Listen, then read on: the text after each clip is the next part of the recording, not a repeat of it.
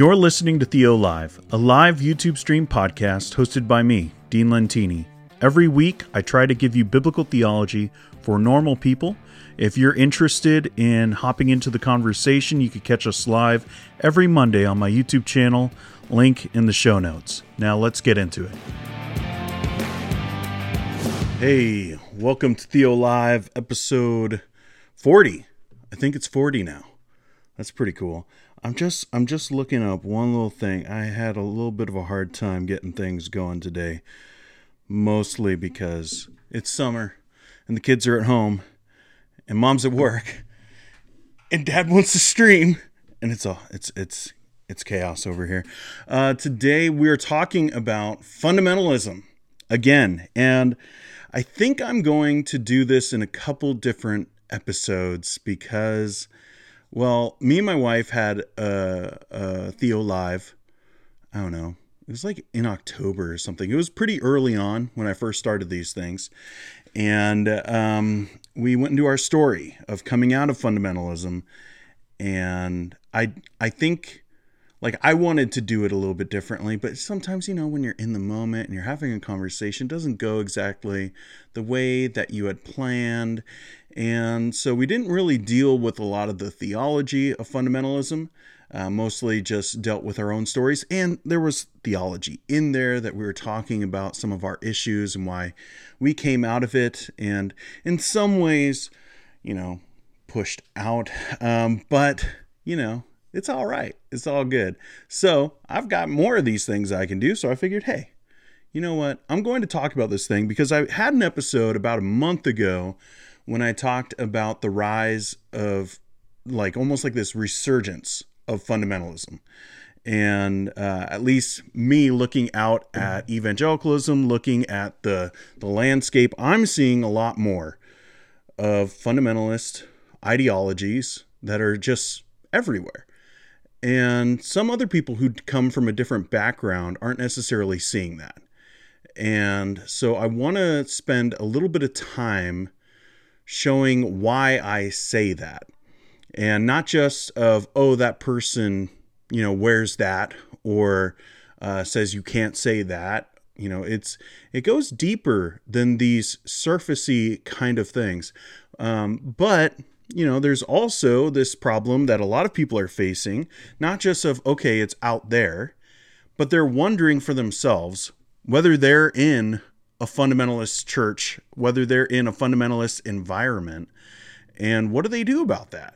And how can they actually figure it out? Because sometimes, you know, when a guy gets up and he's like just yelling about the King James Bible, it's pretty easy to tell that guy's a fundamentalist. But what about the times when they seem so normal? They talk with you and you're friends with them. And I'm not saying that you shouldn't be friends with fundamentalists, by the way. They're not like the big boogeyman out, you know, just scaring everybody and you have to run for your life. That's not exactly what I'm saying. Although it's not what I'm saying. So take that for what you want. But, you know, these guys are there, men and women are there, and they have these rules and regulations, and they make it seem like it's so scriptural. Like it's like this really like holy thing, and that everyone else is wrong, and we're here, and we're like almost like this one true church kind of mentality, and that you are with us, and we're on the good side. You know, we're the few, the proud. You know, like it's like the army basically. But I want to deal with a little bit of that because I know that a lot of my audience has come out of different levels of fundamentalism, and or maybe they're thinking through these things because they're deconstructing, and that's been a huge aspect of my channel. And honestly, like looking at it over the last couple of years, like it's been a lot of my story as well. You know, a couple years ago, like let me zoom out for a moment, give you a little bit of my backstory. Maybe you didn't catch that stream. It was months ago, and you know, the channel was a lot smaller. Also, let me go over here. I'm just all over the place today, but that's kind of how this show works. I just passed 1,500 subscribers. That's really cool. And next week, I'm hoping, this week, we get a few more people coming in, and it could be 15, 17. That's what I want. And next week, I'll tell a little bit of my story about coming out of it theologically for myself, coming out of fundamentalism and embracing more of those reformed ideologies that were always there. And that's really where my story is, because as I've said a couple times on this channel, I came out of, or at least I was raised in a very odd church, just theologically, people, maybe a little bit. There were some good people. But I was raised in this reformed, they were reformed in their soteriology, but they were still very fundamentalistic in how they viewed other aspects. Like, they were hardcore dispensational, and that's going to be a huge part of this, and I'll explain it in a little while. But they were hardcore dispensationalists, but also they were reformed in their soteriology. Essentially, looking back, I didn't see it at the time, even though my pastor was constantly quoting John MacArthur. I didn't really see it until just a few years ago of it's just the same kind of church as John MacArthur's church, as Grace Community Church. And if you like John MacArthur and his preaching, that's one thing, that's fine. I used to quite a bit until recent things have happened. But looking back now, I can kind of see a little bit better, and having gone to school and all of that, you think I would have seen this a lot earlier, but it's really hard when you're in it, or when you have emotions attached to things, to be able to see them for what they really are. And so I was raised in this kind of Grace Community Church kind of a church, where they were fundamental about a lot of different things, not connected to a denomination, and not really connected to any other church, to be honest. There were even family members that were in leadership at other churches, and we didn't fellowship with them. We didn't fellowship with anybody.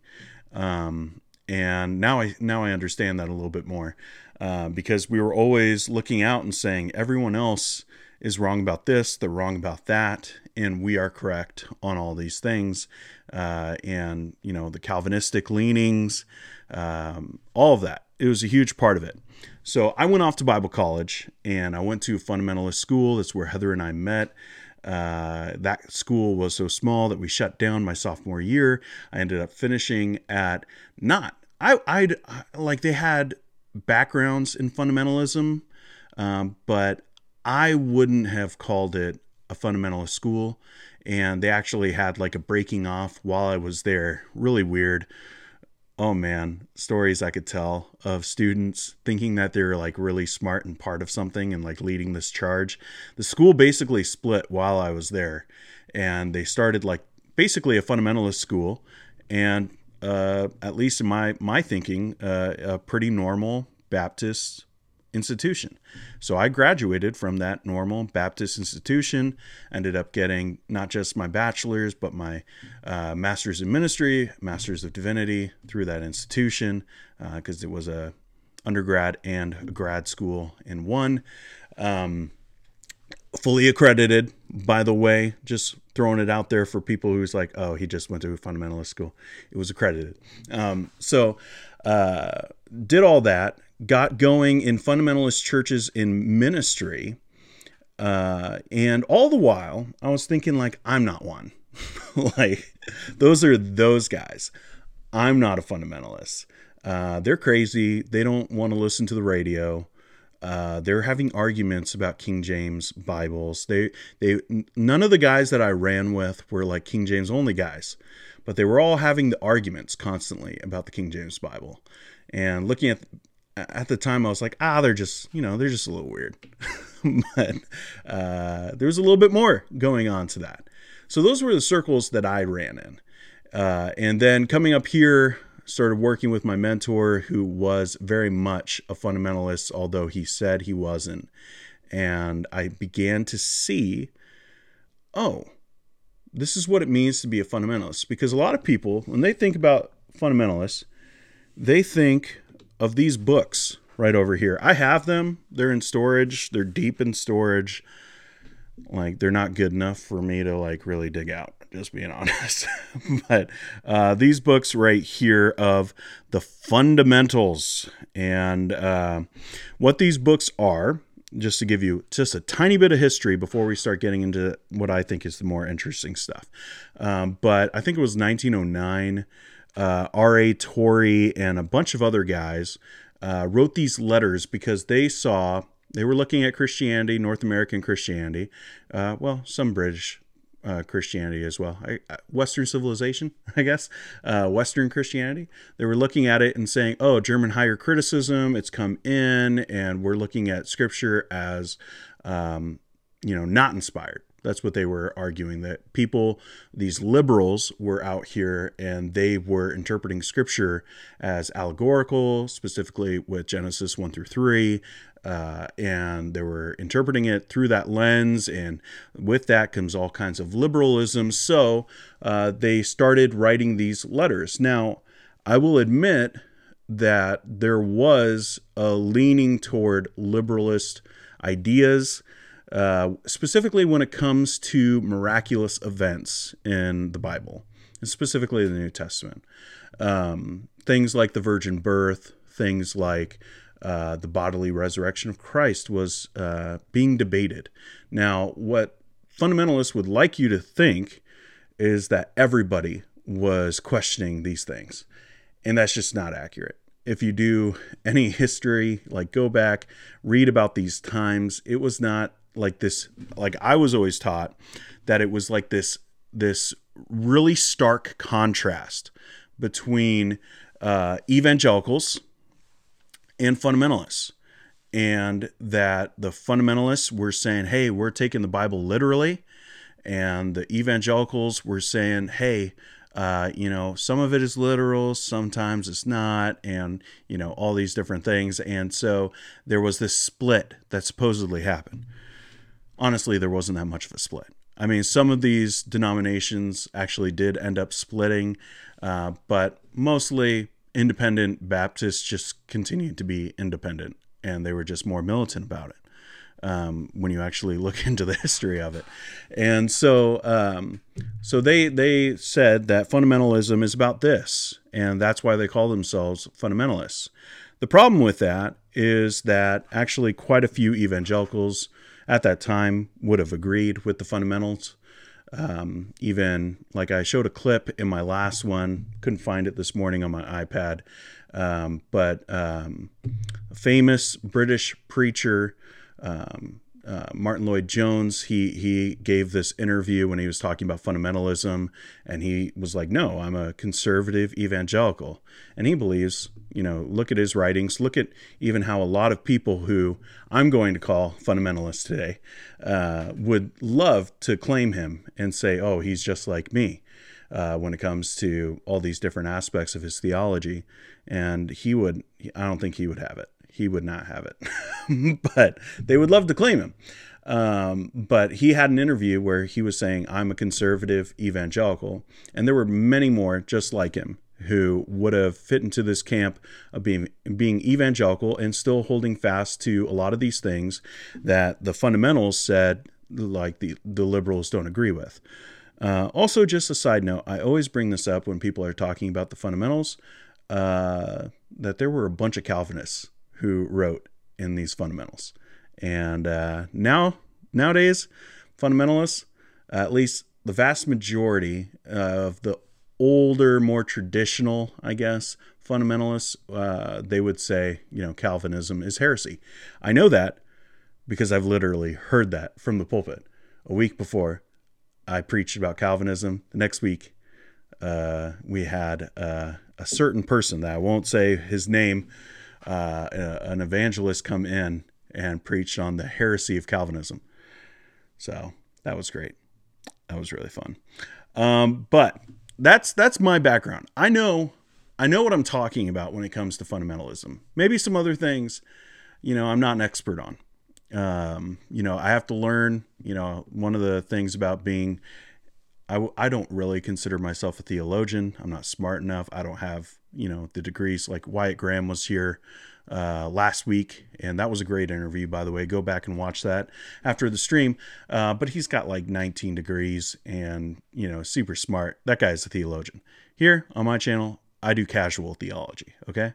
Pastoral theology.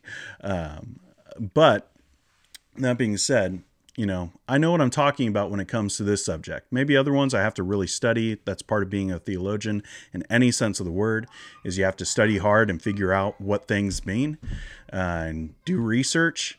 This one, I kind of know like the back of my hand because I lived it. And so I'm going to be bringing up some things that maybe you haven't thought about as far as fundamentalism. And I want you to just ask yourself whether that applies to what you've experienced. Yes, we're talking about experience today. And I know that's like super scary for some of you.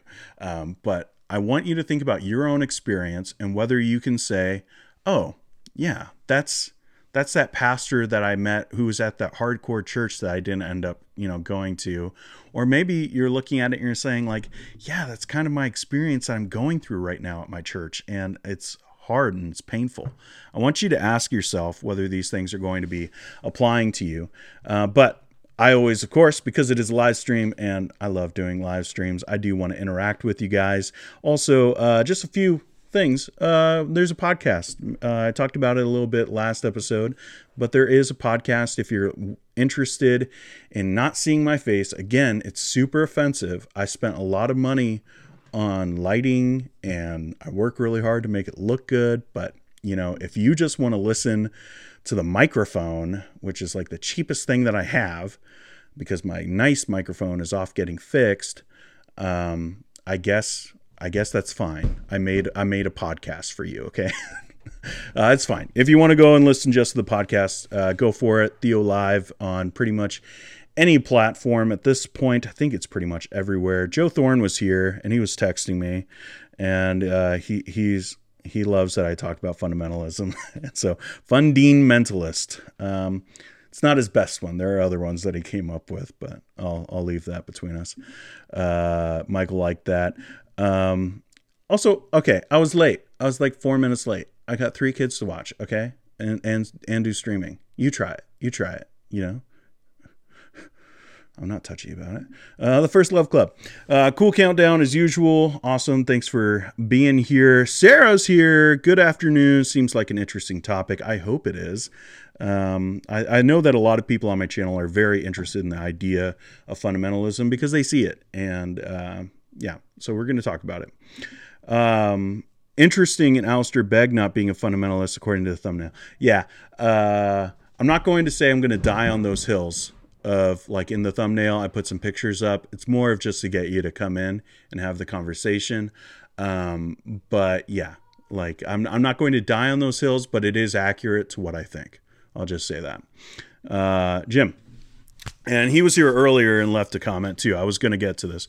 Please define the term fundamentalist and what you mean by it. I hear it thrown around a lot today in what seems to be a pejorative sense like socialist or misogynist in political discourse. That's a really good point, Jim. It's very important for us to define the term. So those people who would say that fundamentalist means adhering to these are wrong. Because like I said, other evangelicals, they, like the other side, the liberals, a lot of them would have agreed with a lot of this stuff, and they did. They just chose not to be fundamentalists. So that definition doesn't work even in a historical setting. Like a lot of people today would be like the people that are at IFB churches, and that's specifically what I'm meaning when I'm referring to the past in fundamentalism. The IFB movement, Independent Fundamental Baptists. But a lot of those people, if you were to ask them today, are you a fundamentalist? They would say, no, of course not. They would say, I'm historically a fundamentalist. And even people today say that. But again, there were plenty of people who adhered to the doctrines in that, and plenty of people who they took, like these writings.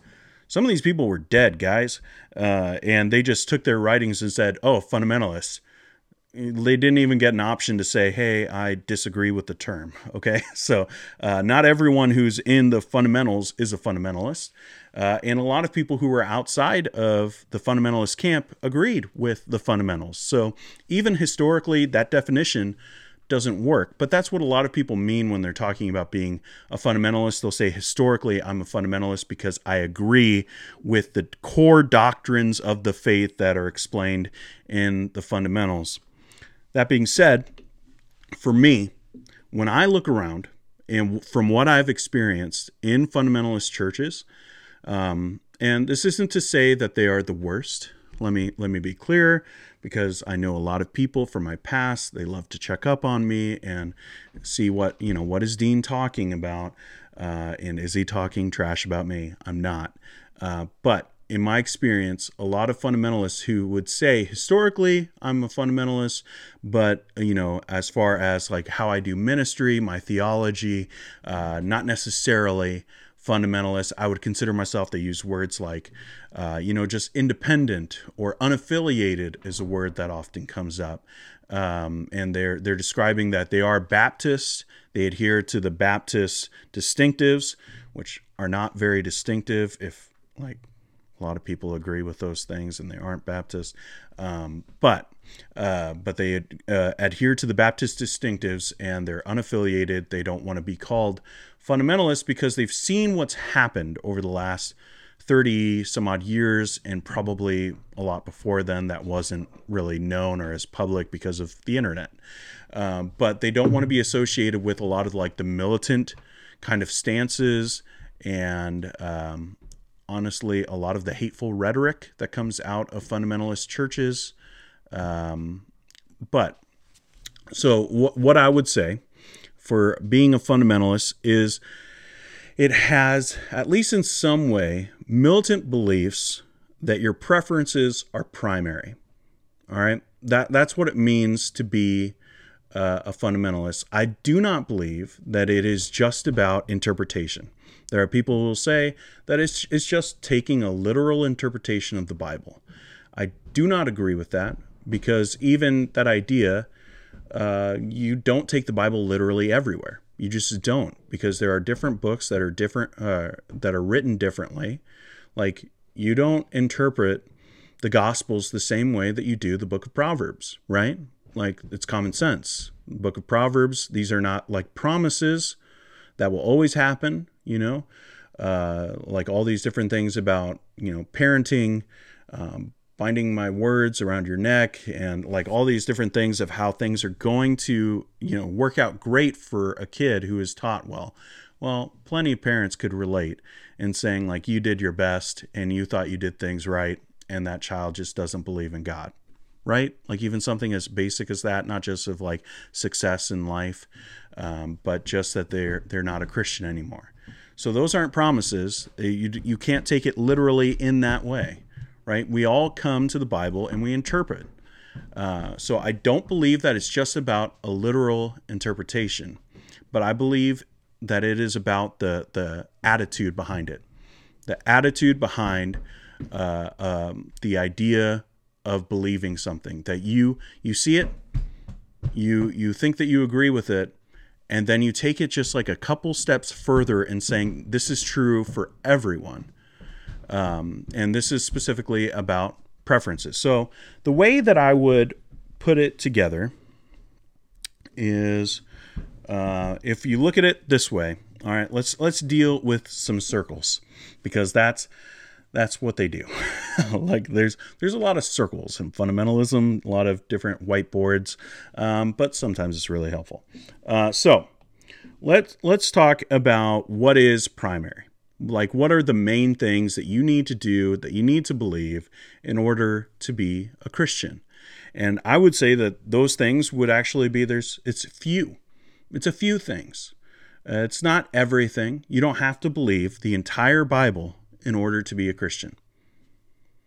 That might sound like, oh, that doesn't sound right, but it's true, right? People, when they get saved, they don't understand the full context of the Bible. There are a few things. The gospel is what you need to know. So I would put in this small circle is the gospel.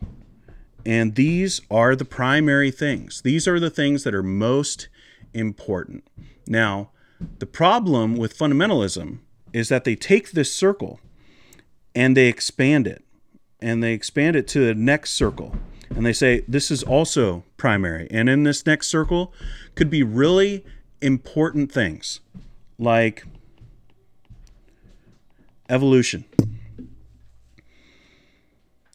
Someone can, I don't think that it's correct. Let me say these things because it is the internet and people take you out of context all the time. I don't think that it is correct. I don't think that it is solid hermeneutics, but someone can interpret Genesis 1-3 as allegory and still believe in Jesus, still believe in his bodily resurrection, still believe in the gospel. All right. Now, they have to do gymnastics when they get into Romans, but there's all kinds of things attached to that. But someone can, at base level, believe in evolution and still be a Christian. But evolution would be something that's important, right? Like that's really important. I would also say that different things like I'll put this. I like to grab your attention, but even hell, I believe would be part of the second tier that is super important. Maybe closer. All right, closer to this one than maybe evolution. Maybe evolution could go in this one, but hell is something that you don't necessarily need to have the firmest grasp on. The way I would explain it is someone who, like a kid, wanders into a street. They don't know the full threat of what is there if a car were to hit them, but someone saves them. Are they still saved from that threat? Yes. Did they fully understand the consequences of that threat? No. And that's how I would explain the idea of hell as being not necessarily part of the gospel. They need to understand that there is punishment for sin, but they don't need to understand every aspect of what hell is. They don't need to understand the differences with Sheol and all of that and Gehenna and do the whole study. They don't need to have that in order to understand the simple gospel. So while the doctrine of hell is something that we really need to be able to articulate well, it is not the primary. Now, I know a lot, like when I say that, I know a lot of people are like, what? But they need to know that there's punishment, right? That there's punishment for sin, that we need Jesus, that we are desperate for him. They need to understand all of that. So I would say that they need to understand that there is this looming, damning threat, but not necessarily every literal aspect of hell. But they would say, a fundamentalist would say, of course. A fundamentalist would expand these things and say, no, you cannot believe in evolution and be a Christian. You cannot believe in XYZ, all different kinds of things, and still be a Christian. So they expand this circle, and it just gets bigger and bigger, and it takes over all these things. And then you get into other things. Like for a little bit, you can listen to someone and say, oh, okay, I can understand where you're coming from in saying that, all right, you need to believe in a literal hell in order to be a Christian. A lot of people would actually agree with that. But so sometimes it sounds good. Other times it sounds crazy. And that's where things like KJV only, or even I would just put it like KJV preferred. There's no reason. There's no reason to argue about the King James. There just isn't. There's no good arguments. A lot of these people who do make the arguments have never studied the original languages, so I don't even know why we listen to them. But they would say, all right, well, you got to be King James only. Or, we could even go Credo Baptism. No, I'm a Credo Baptist. I'm a 1689 guy. I believe in the Second London Baptist Confession that it is, I believe that it explains the Word of God in a clear way. So that's what I adhere to. But I don't think that you have to be baptized as a believer in order to be saved. There are people who would say, if you do that, Well, you need to be, if you are an infant, you were baptized as an infant, you need to be baptized as a believer. And if you're not, that shows your real heart. And everything is like this attachment to, your emotions. And so it just shows your true heart that you don't really believe the gospel. And all of a sudden, this circle just becomes more and more primary. And that's what fundamentalism does. It expands its borders. It just goes further and further until all of a sudden you have to believe the exact same thing as me. And if you don't, you're not a Christian. And maybe they won't always say it that strongly. They won't say that you're not a Christian, but you're definitely not a mature Christian. That's a phrase that gets thrown around all the time. All right, you're not a mature Christian. You're not someone who I can fellowship with, that I can, have in my life, all because they've expanded the borders of things that should have been secondary. Like you have the gospel in the middle, that's primary.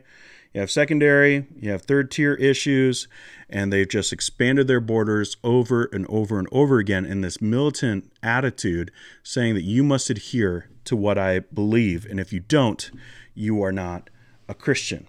So that is what it means from my view. Now, if you have a different definition, that's one thing. But that's what I believe a fundamentalist is, and that's how I viewed it. That's how I've experienced it, is this expanding of borders, making things primary, and it's not always said so publicly. And that's why I really want to talk about 8 signs, basically, 8 warning signs that you're dealing with a fundamentalist. But before I do that, I do want to get in here. I know I've said a lot of controversial things, so let's see what you guys are saying. Genuine JC, make this a board game I would play. Yeah, I was thinking about doing like some kind of like lighting and stuff for like a game show. Wayne's here. Hey Theo, it's not my name. I don't care what John says. Seems like it's legalism with a Jesus stamp of approval. Yeah, I think I could get behind that. Oh yeah, that's the Marines. Well, I've been in Canada for a long time. The few, the proud. Yeah. John Adams is here. He's alive. I hope you're feeling well, John. I know COVID knocks you out, man. So glad you're here. AP, some of these movements are like Christian Gnosticism. Secret knowledge saves you instead of being saved by grace through faith. You've got to have knowledge of the deeper things. Yeah. I think I would agree with that. Chris from K-Town, say his name, LOL. I don't know what that's referring to. All seriousness, are you using fundamentalism and neo-fundamentalism interchangeably, casually, or do you differentiate between the two? I think that I answered that with giving my definition. See, the thing that I see as I study history and as I've experienced what I have in and amongst fundamentalist churches, the churches that I've been at, the fundamentalist churches where I've been at, have been very tame compared to what you probably would think of as the typical fundamentalist. So I just want to be clear on that. But from my experiences and being around other pastors, this is what's behind everything. This militant attitude that your beliefs are your beliefs about preferences are primary. That's what's behind all of it. And I think that there are different waves of fundamentalism, and I think that's what you're expressing here. But I would say that attitude is what binds the whole movement together. I think it's what it means to be a fundamentalist. I feel deceived by the thumbnail. I'm sorry, Foth.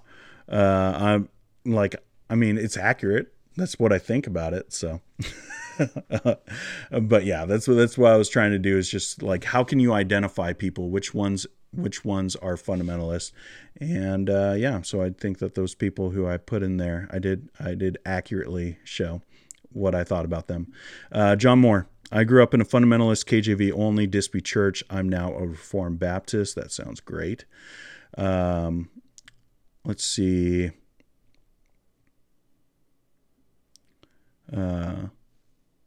Ladasha. Then they call Kent Hovind and get a cook presentation at their church. If you know, you know. I know that name, but I don't know what it means. So sorry. All right. Seeley, as long as we realize that hell exists, the rest of the details are less important as far as our understanding goes. Yes, that's what I would say. I would agree with that. Like, you need to know that there is a looming threat, that there is in some way an eternal threat, but you don't need to know all the particulars, in order to be saved. You just don't. Of that threat, you need to know the particulars of your Savior. Who is that that's coming to rescue you? Who to call? It's not Ghostbusters. Next video, Doctrine of Hell. Maybe at some point. So let's see. I've heard some say the 1611 KJV only, and I'm like, there's no way you've seen a 1611 and can say that, LOL. Yeah. A lot of those guys, when they're talking about King James only, they don't know. They don't know the 1611. Like even Tim Frisch, who was on the channel last week, he did an interview with a guy who was talking about the preface of the King James and like the authors themselves and what they intended. Like, it's very clear. Like, they were just coming up with a translation for the king. Like, it wasn't like this divine mission from God to give the English speaking world like the only Bible that they would ever need. It's ridiculous. Let's see. Female pastors. Yeah, that would fit in a different category than primaries for sure. But for fundamentalists, that would not. Genuine JC. While there are differences between primary and secondary issues, the problem arises when the secondary issues actually change your understanding of the gospel. Okay, so that can happen. And I want to deal with that. That's a good segue. Because I would slightly disagree with that, Genuine JC, in just saying that, just because something can happen doesn't mean it will, and doesn't mean that it should, right? And I think you would agree with that part, but I think it's important in this conversation because a lot of fundamentalists, I'll just give my first, all right? Let's start going through a list.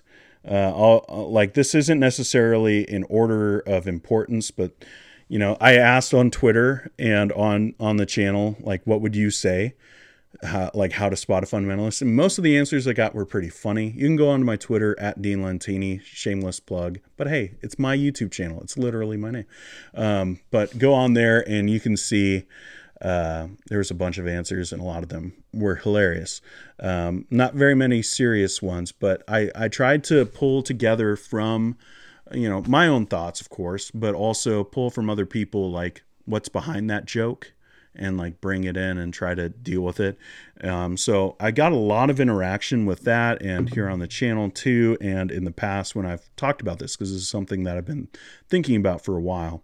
But what Genuine JC brings up is something that I think that a lot of people in the fundamentalist church, they take it to an extreme with that idea. Like, can secondary issues or even third tier issues, can they impact your view of the primary, of the gospel, essentially? That can happen. But does it always happen? No. And the fundamentalists would, of course, argue that it will. And I think that's something that separates the fundamentalists from others. A fundamentalist, one of the warning signs that you're dealing with a fundamentalist, or maybe that you are one, is that you deal with hypothetical theology. That you're not really interacting with arguments, like the actual details of someone says something, and you interact with the details of what they just said. Like, that's how you have conversations. That's how you have arguments. Fundamentalists, at least one of the things that I've seen with fundamentalists and what I've seen other people talk about as well, their experiences, is that these fundamentalists don't want to do that. They don't want to have these interactions with the details of what you're saying. Instead, they will take it 2 or 3 steps further, and they'll use an extreme version of what you just said, and they'll deal with a hypothetical situation. They'll deal with like a hypothetical of what you are saying, like the extreme version of it. Almost, I'm blanking on the word, but when you go to like a fair or something, and there's someone who's painting a picture of people, and it's like this really cartoony version of yourself. Maybe you're like a weightlifter or something, and all like, what I'm talking about, that like that exaggerated form. That's what fundamentalists will do with arguments. They won't interact with the actual argument, and a lot of times it's because they don't know how. And I don't mean to sound overly condescending, but education is not something that is like really pushed in fundamentalist circles. Now, certain places there are.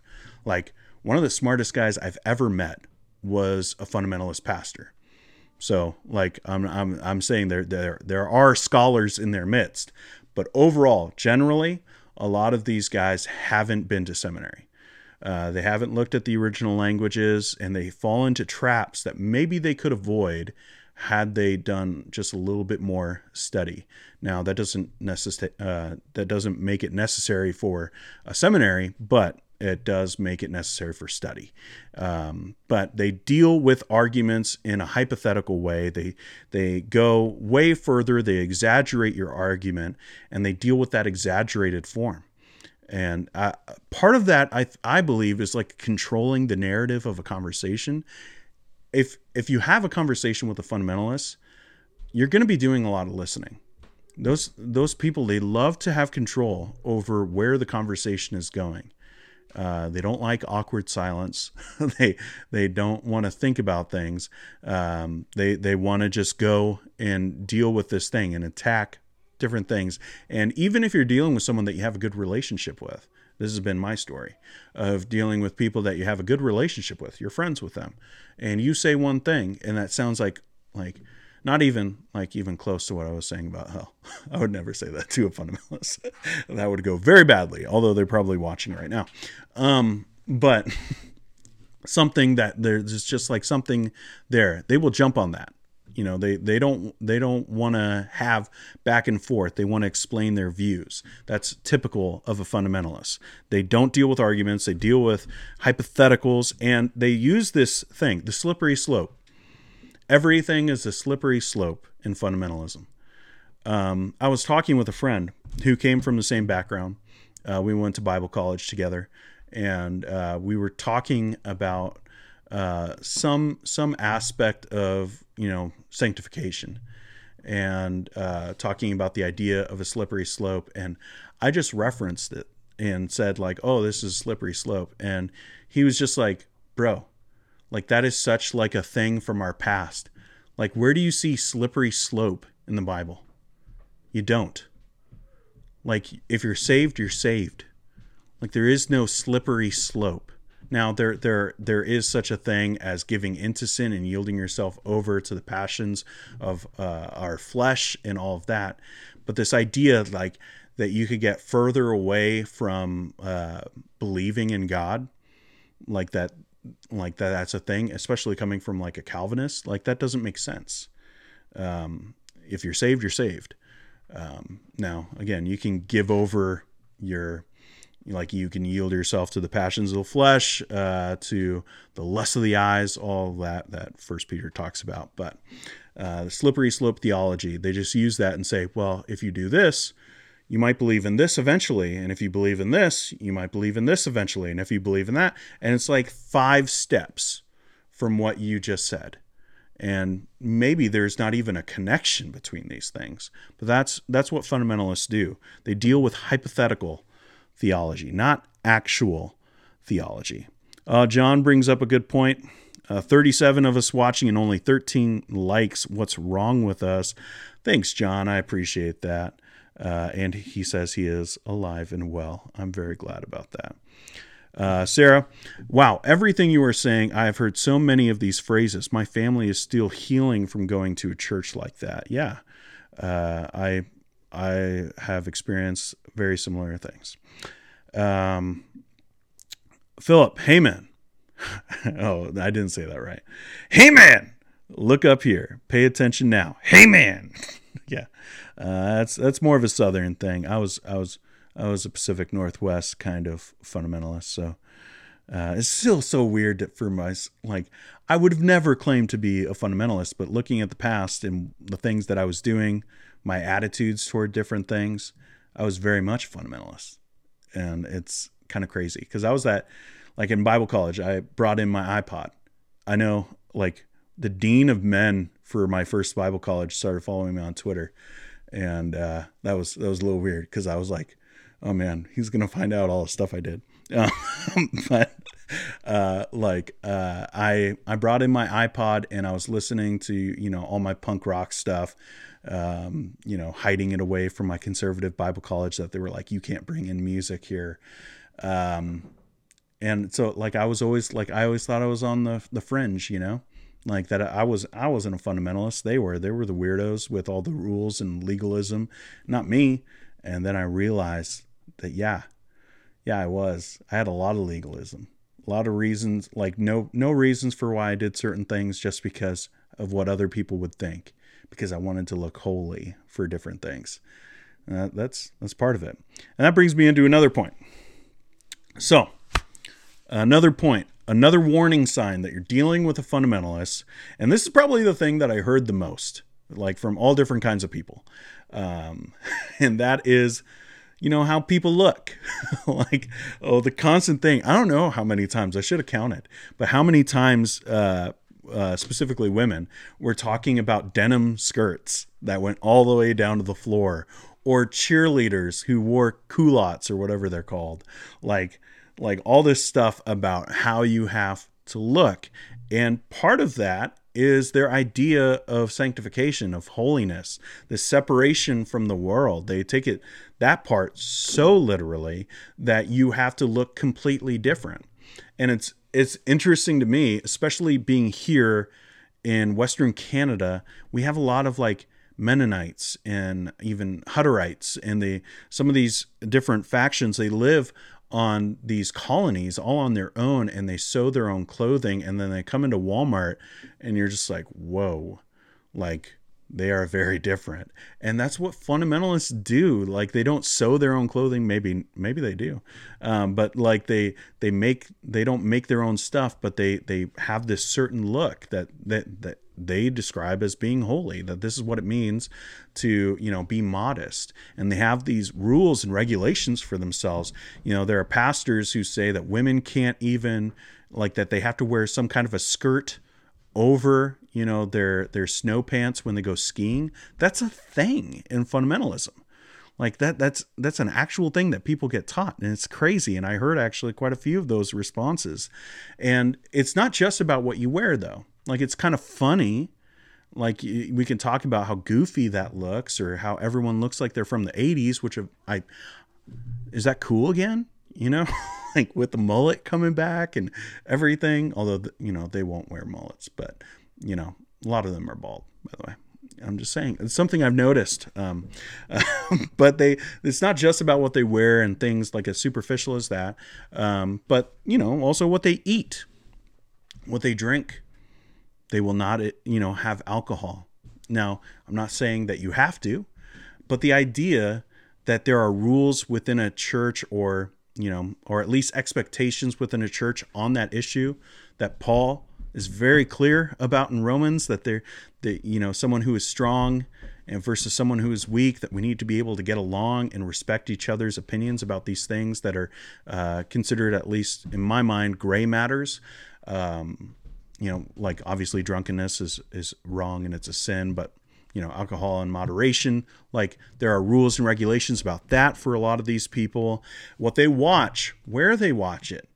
If you watch Stranger Things, it's a slippery slope. And you watch Stranger Things, next thing you know, it's Game of Thrones. Next thing you know, it's something way worse, Like, it's that kind of thinking. It's this view of holiness that you can do it. All you got to do is work hard, and you can sanctify yourself. That's essentially what it is. Like, it's not just cutting yourself off from temptations, which, again, we're in the world. Jesus says it. Like, you're going to deal with temptation. You're going to be here. You're not going to be taken out of the world. You're going to have to learn how to overcome it. And that's actually sanctification. That's yielding to the Holy Spirit in that moment to be rid of that temptation, to overcome that temptation, not to just completely avoid it. Now, if you cannot overcome that temptation, then you run for the hills, right? Abstain from even the appearance of evil. That's the phrase that they always run to, that scripture passage that they always run to right off the bat. But we are taught to actually overcome temptation. So we should not have to like always run, but the fundamentalists will, because that's how you can do your own salvation. It's a Nike theology. It is Nike theology. Just do it. You don't have to rely on the Holy Spirit. That's really how I view it. That's what I've experienced. And with that comes a focus on the outward of your actions. You're holy because you don't cuss. You're holy because you don't drink, because you don't have a tattoo, because you don't wear that kind of clothing for men, that deep V, or you look like you're a punk rocker. That's something I got quite a bit growing up. Like that, all those appearance things. It's so easy, and it takes your sanctification and puts it in your hands to where you can actually do it. And you don't have to focus on the heart. You don't have to focus inward, because you're not having to rely just on the Holy Spirit. Like, you can just do it. You can Nike this thing and just accomplish your own sanctification. And when you do that, you're forgetting about the heart. And that's where sanctification happens. It doesn't happen in your hands. It doesn't happen on your clothes. It doesn't happen in your eyes. Sanctification happens in your heart. It's a work of the Holy Spirit. It's reliance on Him. And when you just take it into your own hands, you're taking away from the work of the Holy Spirit. John Adams did a great video last week about the Holy Spirit. Go watch that. That's all part of this. Another thing I'll say, another warning sign that you're dealing with the fundamentalists, is you're dealing with someone who doesn't appreciate nuance. This is something that I think is becoming more and more prevalent in evangelicalism. And I could already see this is going to be a really long stream, guys. I'm hoping with the kids behaving that I'll be able to continue this thing. I might have to break it up. We'll see. But there's a lack of nuance with a lot of fundamentalists. They don't want to deal with gray stuff. They want things to be black and white. They want things to be absolute. So either someone is faithful or they're unfaithful. Either they're godly or they're ungodly. And there's nothing in between. And the problem with that, plenty of problems with that. You're not able to have conversations with people. You're not able to interact with ideas. That's also part of the whole idea of hypothetical theology for a lot of these guys. But also, like, you look past things. You look past things, especially when it comes to the idea of someone being like good and faithful and godly. Like, these phrases are phrases that fundamentalists just throw around about people that they don't necessarily know. Like, they're not with these people, and like they just throw that word. Oh, that's a godly church. It's a good church, solid church. That pastor, he's a godly man, a man of God, like Todd Friel wants us all to be. He's a fundamentalist, by the way. That one, you can write that one in stone. But like that idea, all right, well, when you deal with absolutes and you know that you don't want to say that this person is unfaithful, that they're ungodly, you go to the other side and you call them that. And then what happens when you see them on the news, right? Like, we live in this world, we see it all the time. I've seen it in ministries that I've been involved with where people viewed these people as godly, solid, good. They have these absolute terms for people, and they don't actually interact with them enough to know that, no, they're not. They are definitely not. And then they end up in the news story and have to do a whole bunch of, covering their butts, with all kinds of articles and stuff like that. It's not always the case, but it is a problem that could come up. Also, they like part of that is like dealing with logical fallacies, because they don't want to have nuance in these conversations. They just start talking about things as being again, part of it is that hypothetical theology, but it's also just like they don't want to deal with gray stuff. So when they deal with everything in black and whites, they can't have those arguments with people. And so they start using logical fallacies in these arguments and even in their theology. Like they use red herrings and they go ad hominem and they attack people, and they can't actually interact with ideas because they lack the capacity to use nuance, because they've trained themselves not to, because nuance is compromise and you don't want to compromise. And this is the thing that I see so often. Owen Strachan does this all the time on Twitter. And I know a lot of people, they don't want to look up anything from Owen Strachan anymore. On Twitter, they don't want to see that. None of my friends really do. And so I've stopped retweeting them and like interacting with them. And also I think that's kind of what some of these people want, is that they want to like just say things as bluntly and as abrasive as they can to offend people so that they can share it, so that they can, promote it. And it's a way of moving the needle. But that's a fundamentalist trope. Like a lot of fundamentalists aren't on Twitter, or if they are, they got eggs for their profile pictures. But some of these guys, like Owen Strachan, I would put, to help Foff out with, the thumbnail. I'll just say, yeah, he's a fundamentalist. I'll name one right there. Let's see. What are you guys talking about? I'm sorry. I'm doing a lot of lecture today. So I'm not interacting with all these thoughts. All right. Luke, it is interesting how fundamentalism is shifting and becoming more mainstream about various political and theological topics. Yes, political is definitely something that's like at the forefront with a lot of these fundamentalists. And I think that's also part of like the legalism, is trying to work it out into the culture and saying, oh, well, then you must agree with my preferences politically in order to be, this faithful Christian. And sometimes that is accurate. There are political things that are very, very close to the gospel. And if you disagree with some of those things, like kind of shows that, yeah, maybe some of those things have impacted that primary thing, but not all the time. Philip, I think a huge thing is realizing that everyone has a tradition and factor in how they view scripture and understand doctrine. That's a problem until you say you don't. Absolutely. And that would be another one of my warning signs, is the misunderstanding of interpretation. We all have to interpret the Bible. We all have to look at the Bible and ask, what does it say? We're all doing that. Now, for some people, they do that by saying my interpretation is then what the Bible says. Now, sometimes they're right. A lot of times they're right. But what happens when they're wrong?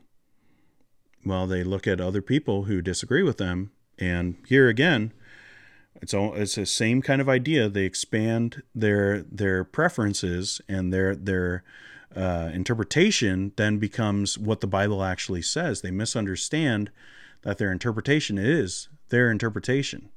Like that there are some things that you don't actually have to like be on the same page about in order to be a Christian, or in order to be a faithful Christian, or to have fellowship. A lot of these guys, they break fellowship at the drop of a dime. I'll get real honest. I'm already doing some of this. But thanks, Tim. Your monologue is beyond carnal. Okay. All right.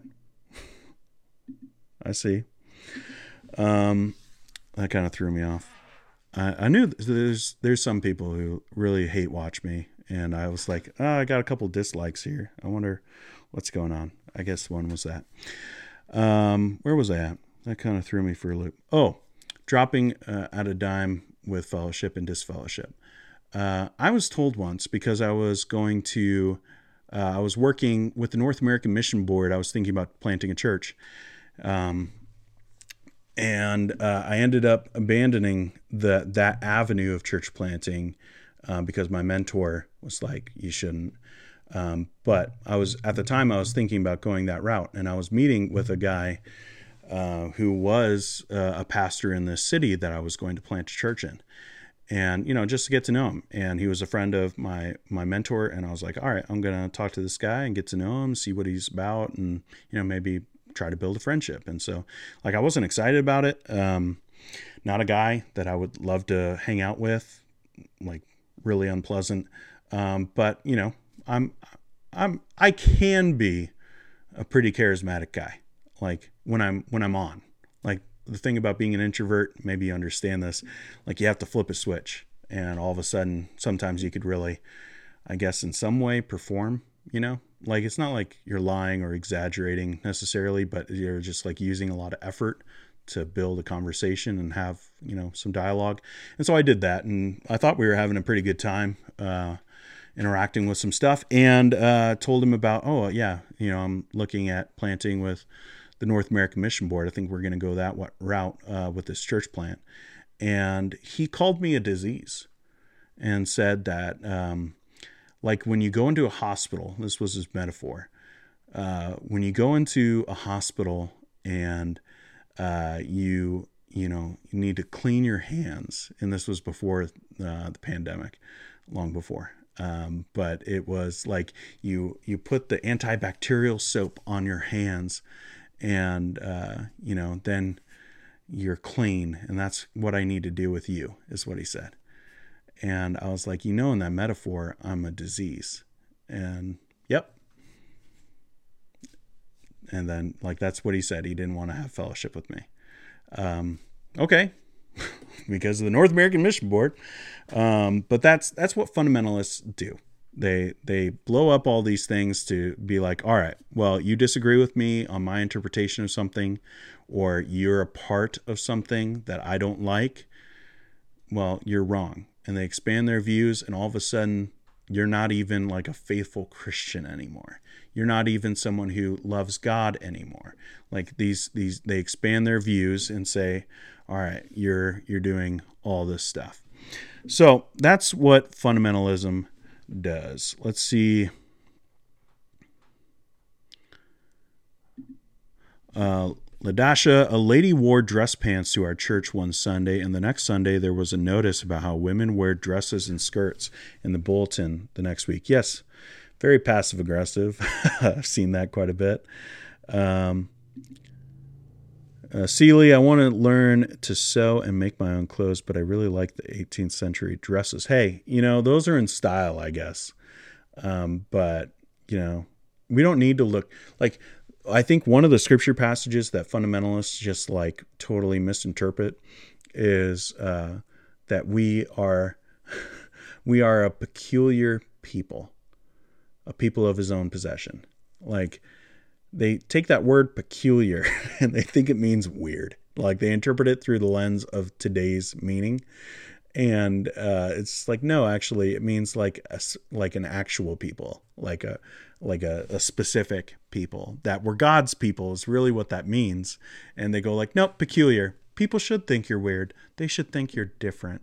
That's nope, not going to find that in scripture. Not in that way, at least. Let's see. Sarah, I was told I could not join the choir unless I wore a long skirt. Yeah, there's so many rules like that. So many stories. Steven Anderson is the most abrasive I've seen. Yeah. But I think a lot of people actually learned from him. That's the thing. That's a scary thing. I think there's a lot of people that, used to be they were pretty solid. And now they go online and they're always trying to stir up arguments. There's one thing of being controversial and dealing with controversial things. Here on my channel, I deal with controversial things. I get that. But I don't make content to make people angry or to get a reaction. I say specific things that I actually believe that, we could have dialogue back and forth about. That's one thing. But to go on just to tick people off and so that people share it, and that people quote tweet it and all that kind of stuff, that ain't cool. But yeah, I think a lot of people agree with that. Seeley says, I'm not a fundy, I promise. I believe you. if you really want to adhere to first century church standards, get either a flat top or a crew cut. There you go. That's what it means. Let's talk about that. Let's talk about history for a second, because another aspect of being a fundamentalist, that you're dealing with a fundamentalist, a warning sign, is that they don't have any grasp of church history. Like almost zero. Like they deal with church history. It's like long-term memory loss. Like they only know what has happened in the last 75 years. Or I guess 1909 is when their church history starts, whatever year it was that the fundamentals came out. Or maybe they start with Darwin, like that Darwin, like when he espoused his views of evolution, they start paying attention to history. But they don't want to do church history. They don't want to go back. This is a problem even with a lot of IFB people who believe in landmarkism and that book, The Trail of Blood, and that Baptist, that there have always been a remnant. That is a real thing. Like that is a thing that people believe. That's not just like crazy wackadoos. Okay. It's not just the guy who gets up with the King James and is like the whole time. It's like actual people and actual churches that you would think are normal people. And then they're like, yeah, there have always been Baptists from John the Baptist moving on. And you're just like, wait, what? Like there's nothing. And like, have you ever read like a church history book? Well, no, I read this tract that my pastor's pastor gave to him. You know, like it's always something like that. Hey, read this book, and it's like stapled together. Bro, if like your best defense for your views comes from like a stapled together book, like that's not a good view. like you need to find like actual sources. But a lot of these people, they don't do any investigating into church history. They just view things from the last like 75 years and what people, how people have reacted. And they want to talk about like the evangelical fundamentalist split, which again, wasn't that much of a split. There was some, but it wasn't like this huge, like line in the sand that everybody knew about. Like, no, like a lot of people didn't know about it. Like, but maybe some did, but yeah, they don't really deal with church history. And part of that means that they're always reacting. And that's something else, a reactionary spirit. Like, because they don't know church history and they don't look into like the heretics and the different ideologies that have come up against the church, they act like everything is new. And they're like, what are we going to do about that? And it's almost like this alarmist spirit within fundamentalism that, oh no, the emergent church, it's going to end us. It's like, no, like a lot of these things are things that people have dealt with in the past. Or there's different political things, oh no, like persecution is coming. It's like, or persecution has like constantly been there over and over again throughout like the centuries and waves, and the church has always been able to deal with it. Things are going to be fine. Even if you go in and you say like, okay, politically, I'm going to give into like this idea that persecution is coming, and it's going to be everywhere. Like the church has survived 2,000 years. Look into church history. How did they deal with persecution? There's just always like this reactionary spirit, and like different things like the prohibition and, all of those kind of factor into it and be like, it's just constantly reacting within fundamentalism and not really giving people, not really thinking through things and not looking into church history to find out maybe there's something that I could learn from these saints who have dealt with similar things, but because they're always reacting. Sarah, I feel confused as to how grace has been swapped for pride and rudeness in the fundamentalist camp. So what if you are right? We are commanded to love. Maybe they redefined what love means. Yes, that's the thing. Love and truth, Sarah, and truth. Like that's what they always want to say, and the really heavy emphasis on the truth part, not so much on the love, not so much. Hebrew Israelism tends to be King James Version. I don't even know what that is. I've been out of fundamentalist camps for a while. I've heard of of some of these like different factions, but yeah, there's a lot. Let's see, what else do I want to deal with? I kind of already dealt with this, but defensive friendships would be part of this because everything is seen as a threat. And you could, like, I don't want to be swayed over into worldliness. And if you, on one of these things that I've deemed primary, that I've expanded my borders about and said, like, this is what it means to be a good and faithful Christian. If you adhere to one of those things and we disagree, well, then I need to have my guard up with you. And all of these friendships are defensive. Like, I honestly believe that you cannot, within most of these fundamentalist circles, you cannot have genuine friendships. Like real, authentic, biblical friendships. I'm talking about like David and Jonathan. You cannot have that kind of a friendship within a fundamentalist circle because you always have your guard up with people. Because you're always ready to see the worst in people and to extrapolate their ideas and jump to conclusions and judge them. And that's why it's like all these things, like you look like me, you sound like me, you watch the same things that I watch because we're on the exact same page. And if you change even a little bit, well, this is you on that slippery slope going away. And even like, we're not talking about any like theology that's changed. We're talking about just like the superficial stuff. And like, there are these defensive friendships. So while you might think, oh, we have a deep friendship, imagine what would happen if you explained doubts that you have. Let's go further than just some of those superficial things.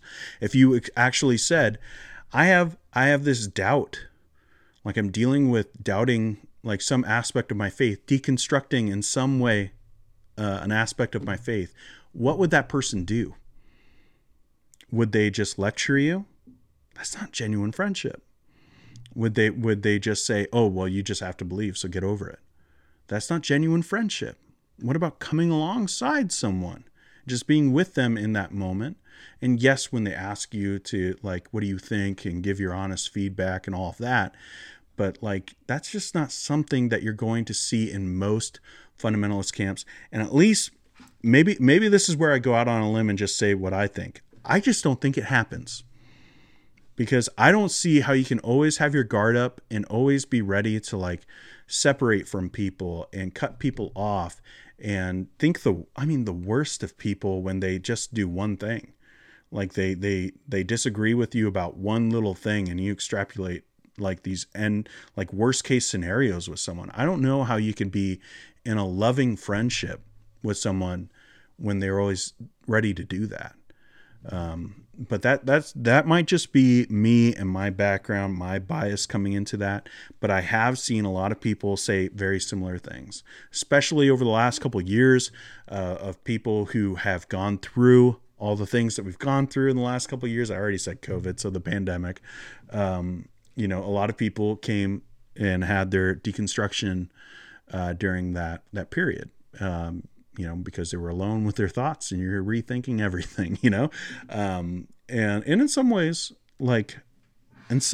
I've done that, but I would say a lot of like this stuff and coming out of fundamentalism was before, but yeah. So a lot of people have gone through that and they've felt like that judgment from fundamentalists, and it might not have been anything big. None of my theology has changed. Maybe the way I talk about some of my theology has changed. And, for fundamentalists, that's really scary. So the walls go up and the drawbridge gets raised. But let's see, what are you guys saying? David, though I really like Vodi Bachum's sermons, he speaks against being kind, saying people make it the 11th commandment, but is literally a fruit of the Spirit. Yeah, that is one I just do not understand. Like, I think it gets back to, what Sarah was saying about love, and that's probably what you were referring to too. But I think that for a lot of people, they view like love and in some ways tolerance of people's ideas is like compromise. And so they just want to focus on truth, and they hate like this idea of people being kind and patient and in some ways long suffering with people and figuring out where they actually are on something. They jump to the worst conclusions and they say like, oh, this is what it means to be truthful. And they're just so unkind in how they do that. And yeah, this whole thing of like the 11th commandment and that being a bad thing, like that is so unbiblical. like we are literally told to like love people and be kind. Like that, yeah, what you're saying, it's a fruit of the Spirit. And I just don't understand people who would say like that's a bad thing. Like I guess if you were to talk with those people, they would probably come out and say, well, it's not a bad thing, but when you're compromising on truth for the sake of being kind, then you are. As if those are contrasting ideas. Like, no. They are not contrasting ideas. They can go together very well, and they do in the Christian life. AP, the idea that somehow God privileged English over Hebrew. Oh, gross. That's a thing? Oh, no. There is something. I will say fundamentalism is more prone to racism, sexism, misogyny. It's more prone to it because of the absolute nature of those things, I think.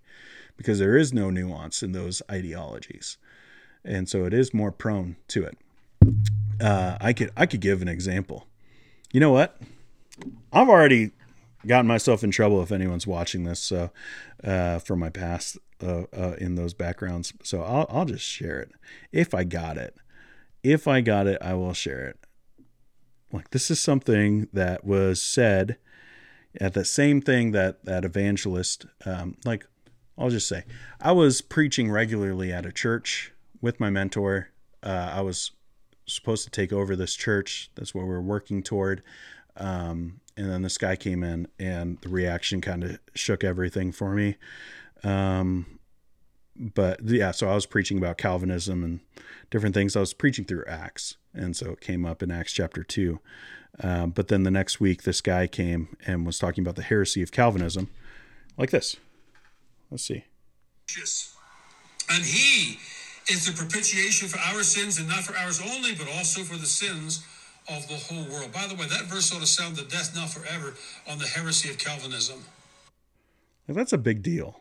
The heresy of Calvinism. They throw around words like heresy all the time, but even racism. Listen to this. I was told by other fundamentalists, you're reading into that.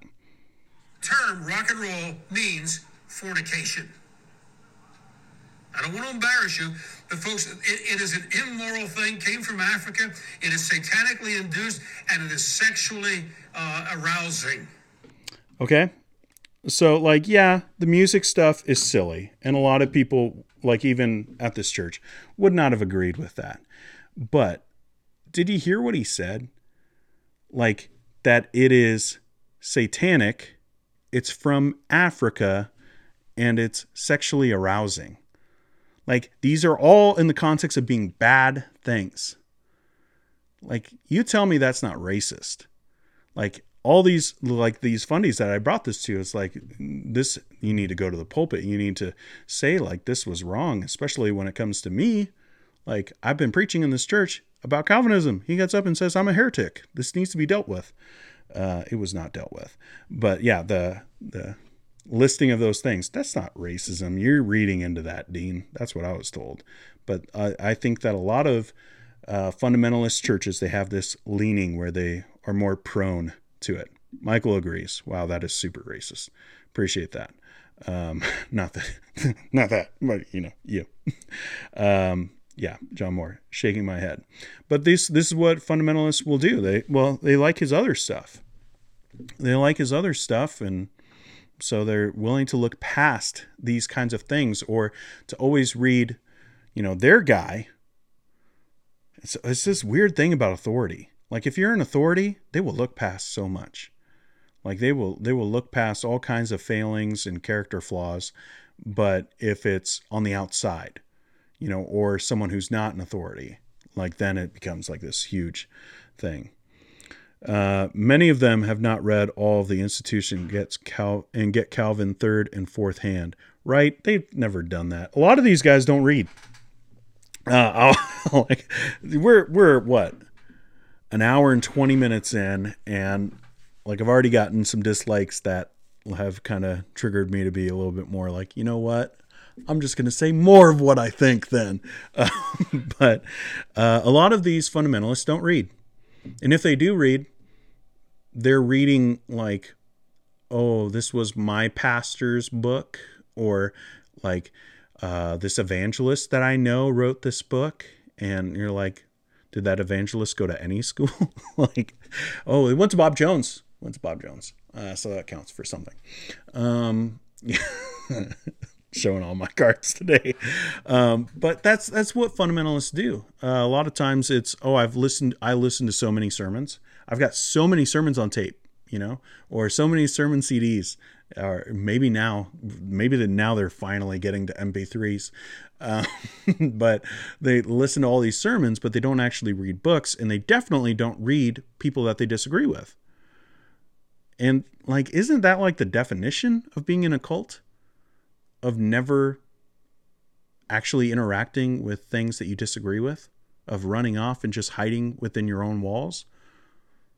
Like, you got to interact with ideas. That's part of being a human being. When you cut yourself off, all of a sudden, it seems pretty culty to me.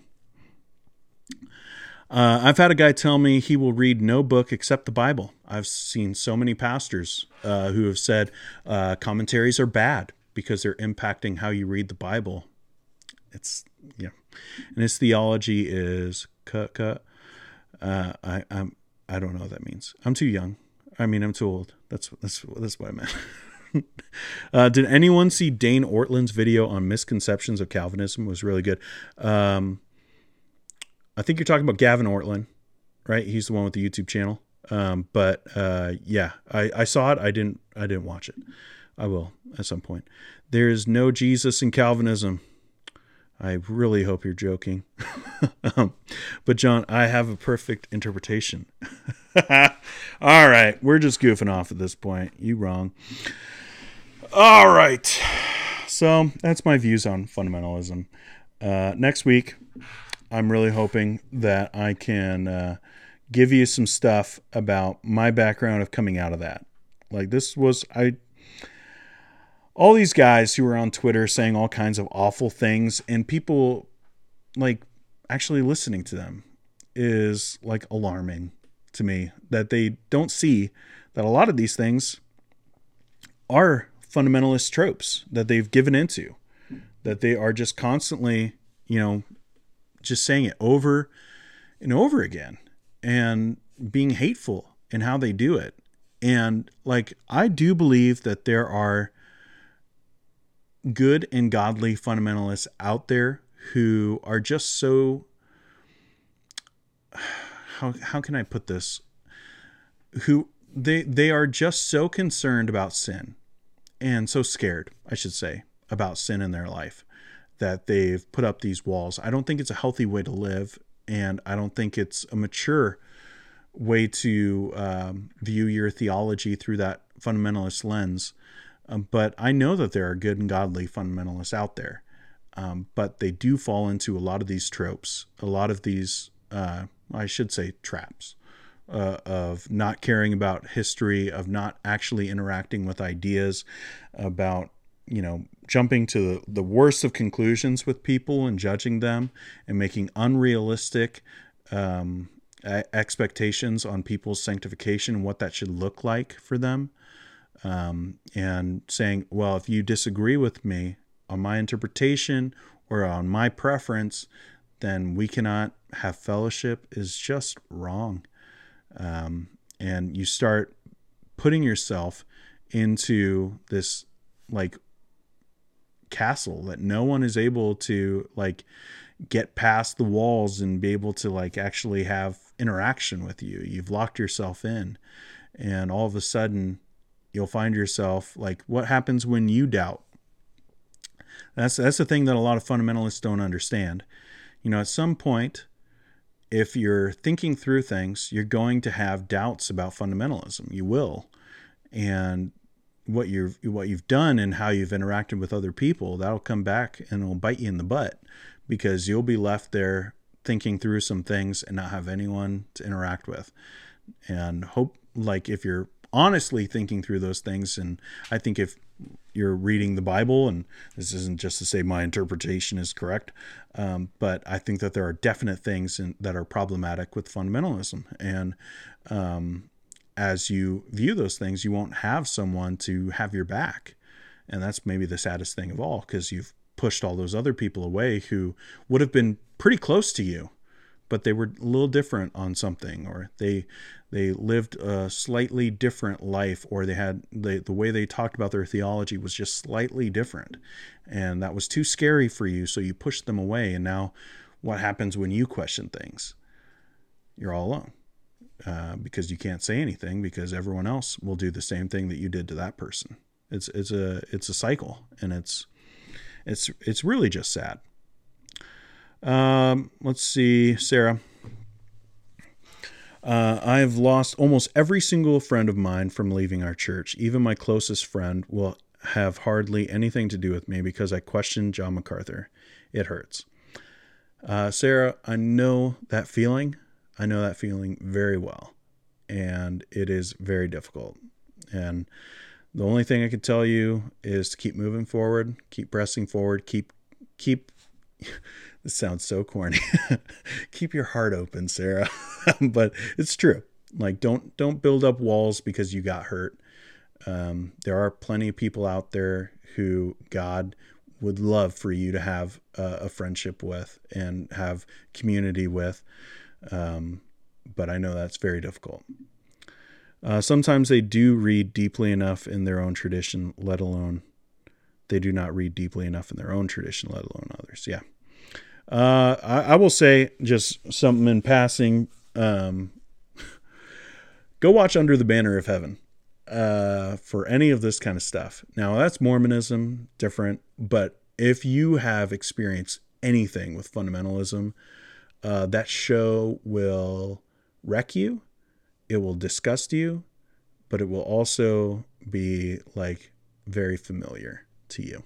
Under the Banner of Heaven. I haven't watched the last episode because it hasn't come out here in Canada yet, but I think it comes out on Wednesday. Thank you for having this conversation. Gave it a like. Keep it on, brother. Appreciate that. AP, good chat, Dean. Way to take the heat. Good issues. Honest discussion. Thank you. Agreed, AP. I'm taking my time in healing. I have a God who sees me and knows me, and he is good and he is safe. Amen. All right. I'm going to end the stream in just a second here. Before I do, maybe you haven't hit the like button. I haven't talked about that enough. I need to talk about it more in my videos, or at least put up the animation more often. But you guys are always doing a good job of liking it and all of that kind of stuff and helping the channel grow. And hopefully we will continue. And, for anyone who is still here, I have something that I am working on and I'm excited about, and I'm going to show you. So I've been thinking, like if anyone caught my rambling of, on the last part of my Bible Rhythms video, I've been talking about how I want to have content every day, every weekday. Not weekends, because nothing happens on the weekends. Like if you put a video out, I learned this slightly early on, should have learned it faster, but I didn't. But if you put content out on the weekend, no one cares and they're not going to watch it. But the weekdays, I want to have a video coming out, some kind of content coming out every week, not long form like this all the time. But I've been trying to think, like, what could I do? What else could I do? What kind of show could I have that would be fun for me to make? That's the main thing. Like if you're making content, it's got to be fun, not just of people like it and whatever, because that's one thing, but like that's not going to sustain you, because the numbers, they dip and they go up, and sometimes they dip really far. And like, are you going to want to keep making content when they dip like that? Well, not if it's not something that you don't love. So I was trying to think of like, what am I passionate about? What could I make videos about that wouldn't be like very different from my normal content? And a guy reached out to me, Andrew Toy. He has a podcast. I think it's Life Through the Big Screen. And after my Buzz Lightyear video, he reached out to me and was like, hey, do you want to come on my show? And I had never heard of it. So I looked it up and I was like, oh, this is pretty good stuff. It's a great podcast. You should go and listen to it. Listen to the Truth Over Tribe one about, it's not Hitchhiker's Guide to the Galaxy. It's the other one, Ready Player One. And so I listened to that and I was like, yeah, I'll come on your podcast. And I had such a fun time talking to him about Spider-Man No Way Home and some of the different aspects of grief. I'll share it when he makes it live. He's dealing with some health complications. Praying for you, Andrew, if you're watching this. But I was like days after, I was like, that was such a fun conversation. I really enjoyed that. And I was like, why can't I do that on my channel? Why can't I have more conversations like that? Deal with aspects of movies that are like, yes, it's theology, but sometimes, it's just like a theme in a movie. And so I'm going to do that. I'm going to try it. I'm not sure exactly when the first one will come out. Maybe it'll be tomorrow. I don't know. It might be next week, but I'm doing this. Theology on film. That's what I'm going to call it. It'll be like a 5 to 6 minute, hopefully not anywhere close to 10-minute video. Every week I'm thinking of a different movie talking about some theological aspect within the movie.